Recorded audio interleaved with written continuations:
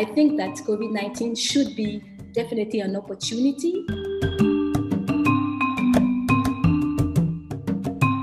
It has really shown the importance of new technologies because it has enabled most of our governments to keep on operating.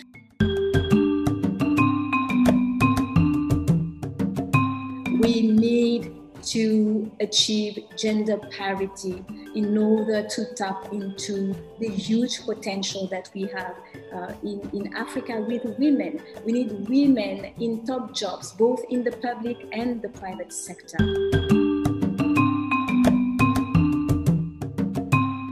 What is important is not so much, whether we borrow or not.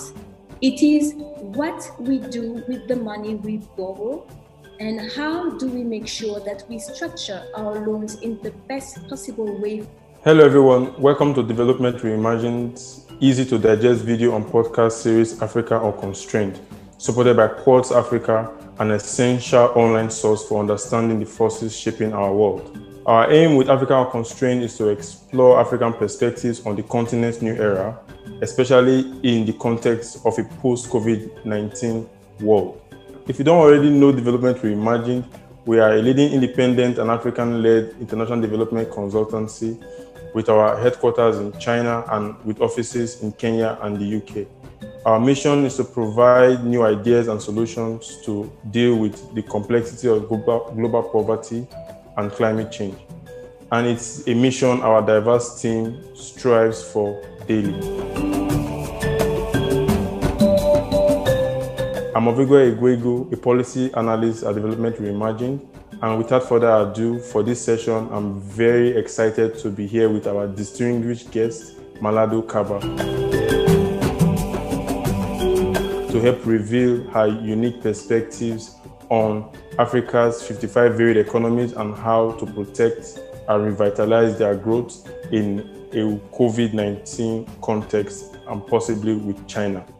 Malado Kaba, the first female finance minister in Guinea, is at the head of Felame Advisory Consultancy. In 2019, she received the All Africa Women Agendas Award for Public Administration and Good Governance. She was also listed among the 10 best African ministers of finance by Financial Afrique in 2017. She is a part of the 2020 inaugural cohort of Amuje Leaders, the flagship initiative of Ellen Johnson Sirleaf Presidential Center for Women and Development. Now, Malado, I want us to start our conversation with a number. If there was one number you think every African should be aware of with regards to Africa's economy in a post-COVID-19 context, what would it be and why? I would maybe quote the real GDP contraction, which is 1.7%, down from a pre-COVID forecast of 4%, because I think that number really epitomizes the huge blow taken by our economies due to this dramatic pandemic that struck us all very hard around the globe. I think that, for me, it's really the economic impact, which also has, of course, a financial impact and social impact. Thank you. And yes, those are very interesting numbers to kick off our conversation today. Now, while we know that every African country has had a different history, as a former finance minister, what is your view and perspective on debt, the different debt profile of various African countries, and their financial needs going forward? Is there an African debt crisis or a growth crisis or both? To me, there is a debt crisis. And there is also a growth crisis, so there is both. But I would make maybe an articulation between the two. There is a debt crisis. The debt crisis is a growth crisis. As I mentioned, real GDP contracted by 1.7% on our continent. It resulted in a dramatic reduction of our fiscal space as revenues plummeted for our governments, while at the same time we had to face increasing spending in order to provide adequate response on the health side of this pandemic. For instance, I know that South Africa put forward a package that amounted to 10% of its GDP. These are huge numbers. In Guinea, for instance, my government put forward a fiscal package that accounted for 2.4% of our GDP. And when we see that, we understand that also there is then little left to service the debt. But I also believe that it has been a stark reminder of our economic vulnerability and dependency. What are these vulnerabilities and dependencies? Number one, we do not have diversified economies. We still rely on very few sectors to boost growth. And therefore, we are limiting ourselves when it comes to be able to weather future external shocks, because there will be future shocks. And this also does not help us build forward better, as we often hear saying now. Number two, we do not transform, we do not add value to what we grow or extract from our soils. And I think that this is also an important factor. It means that the structure of our economies remain very basic. And this is an area where we have to work on. Thirdly, we do not trade enough with each other. And this is also, for me, one of the issues that constrain us in terms of being able to become more resilient, again, against the backdrop of pandemics such as the COVID-19, and which has been an event of unseen magnitude. Therefore, what can we do? I think that COVID-19 should be definitely an opportunity, and I remember highlighting this in an opinion piece in March.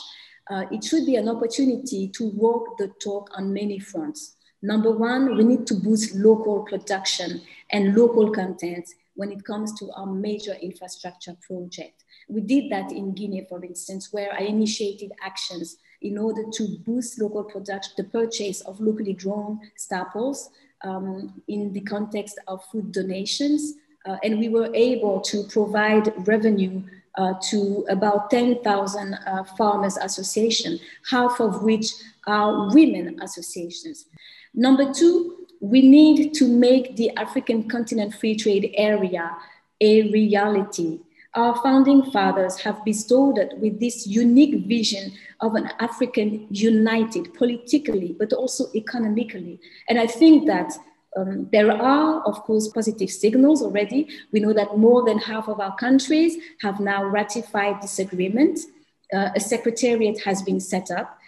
But I think that we really need to get to the nitty-gritty and to more practical things. Another aspect relates also to, of course, harnessing the huge possibilities offered by new technology. And I think that this, well, maybe it's the only positive and new thing of this pandemic, is that it has really shown the importance of new technologies, because it has enabled most of our governments to keep on operating while, enforcing curfews, while not being able to come to work. As a former finance minister, I used to tell my staff half jokingly that the private sector must not have the monopoly of efficiency. We as civil servants, we must strive to serve our citizens and our economy by providing them with better quality services. And that can be done if we accelerate that digitalization within our administration.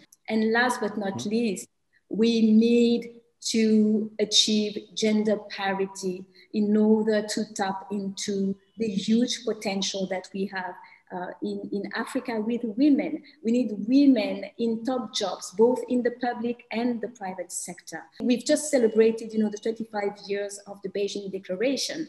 And in as much as there has been some progress, as we see that across the world, I think 21% of ministerial positions are held by women. There is so much to do. Now, Malado, since it's practically impossible to avoid talking about Africa, the world's second largest, and in some reports, the world's largest economy, when we talk about Africa's economic future, I want to understand your insights on Africa-China relationship, and again, help reveal a forward-looking African perspective to our viewers and listeners. So my question is, do you think African countries should be trying to get more or fewer loans from China? We need to get back to basics and look at facts and figures. It is true that, from 2015 to 2020, Africa's debt level has increased from, I think, 40 to 50%. And now we are, amid COVID, we have reached 70% of GDP. It is a big figure, but I do believe that it's not that dramatic. It is true that the pandemic adds a layer of difficulty, and that is why I think we need to push for the calls coming from our African thought leaders and also our 5 envoys about debt cancellation and more relief. More relief is needed. Because what Africa has been asking only accounts for 3% of what OECD countries have been providing to safeguard their own economies. This is a drop in the ocean. I think that when we talk about debt, we need also to look at our situation. By 2050, we will be 2.5 billion people living on our continent. And 30 to 40% of that people will be young people. This is a huge opportunity, but it can also quickly become a social time ticking bomb if we are not, if we fail to provide the necessary conditions for them to get decent jobs, live decent lives, set up their own businesses. And so when we see those demographic trends, we understand that our leaders, our policymakers, have an urgent and compelling obligation to grow our economies in a more sustainable, in a more inclusive, and in a more robust way. We know that to do that, we need to invest in infrastructure. The African Development Bank had, estimated that in order to achieve an annual rate of 7% over the next decade, we would have to invest about $130 billion a year. These are huge figures, and we are not, getting that money only with a domestic resource mobilization. It will only meet a tiny portion of that money. And so we need to make use of other funding options, and debt, to me, is and remains one of that funding options. But I think that what is important is not so much, whether we borrow or not. It is what we do with the money we borrow, and how do we make sure that we structure our loans in the best possible way for us so that they do not jeopardize our public finance sustainability in the medium to longer term. The first issue is related to the purpose. What do we do with the money? That means simply, in other words, stay away from vanity projects. And I remember these were the exact words of President Xi Jinping in 2018 during the Africa-China summit. And I think it really, that was a good point to stress, because we need to ensure that when we borrow money, huge sums, we fund the most productive projects. And we need to ensure that we have solid technical and feasibility studies for those projects, because by financing the best projects ever, we will then provide also a way to grow our economies, and therefore to generate the resources necessary to pay back those funding.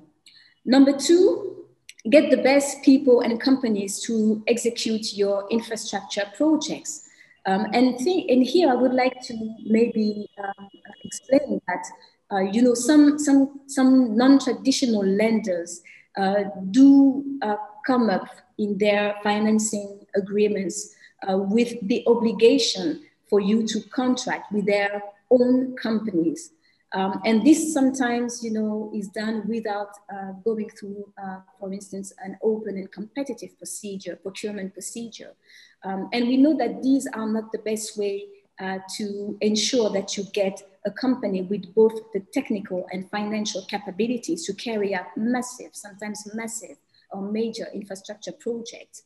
But I think that if this obligation is there, I think that there are still ways around it in order to mitigate the risks by, for instance, conducting a thorough due diligence. And this is also probably an area where we could try to enhance African agency and African cooperation between different ministers. For instance, I remember as a finance minister discussing those issues with my colleagues, with my other colleagues, finance minister, more than 2 years ago. So I think it is very important to do that due process. Number 3, you need to get the best out of your debt. What does that mean? It simply means that I want to get the return on my debt. And how can I do that? Well, again, a simple thing to do by deciding that maybe 30 to 40% of major infrastructure contracts goes to my local SMEs. And I think that this is very important because it is a way to share the growth while implementing those investment programs and also after. It is a way to get the know-how and and to transfer the technology, which is exactly what China did, you know, when she was dealing with Western companies. It is also a way to build backward and forward linkages in certain areas, in specific areas, in specific sectors and industry. And so I think that these are aspects that we should be looking at.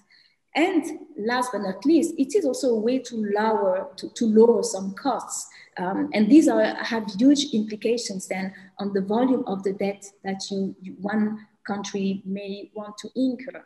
In other words, the terms of the loans. It's about, of course, the interest rates. It's about the grace period. It's about also the maturity of the loan.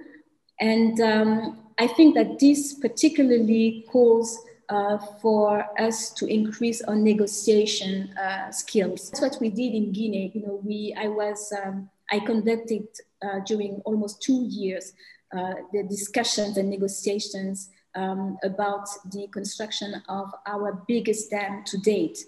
And we did not hesitate to be accompanied by highly international reputable expertise for the legal, the financial, and the technical aspects. But at the same time, I also ensured that there would be a capacity building for my own staff dedicated to that project, so that you build actually a sustainability within your own administration. And I think that this is very important. And I think that this is also links back to, again, the economic integration. If we enhance that cooperation, if we increase that cooperation, I think it would in the end help us integrate our countries better and make also the most of our own solution, homegrown funding solutions, because that's what we need. And we need an African agency that really looks at those issues. Thank you for the very insightful analysis, and thank you for joining our session. It is very important that our audience understands what an African perspective is on these issues. And so we really appreciate you speaking to us today. On behalf of our audience, if they would like to join to understand your perspective in more in depth, where should they look to follow you? Or they can follow me on Twitter. It's at Malado 2203, and also on LinkedIn and on Facebook. Yeah, perfect. Thank you, and thank you to our audience. Please do follow us at www.developmentreimagine.com and on Twitter at DevReimagine, and our partner quotes at www.qz.com/Africa. Thank you all for joining, and see you next time.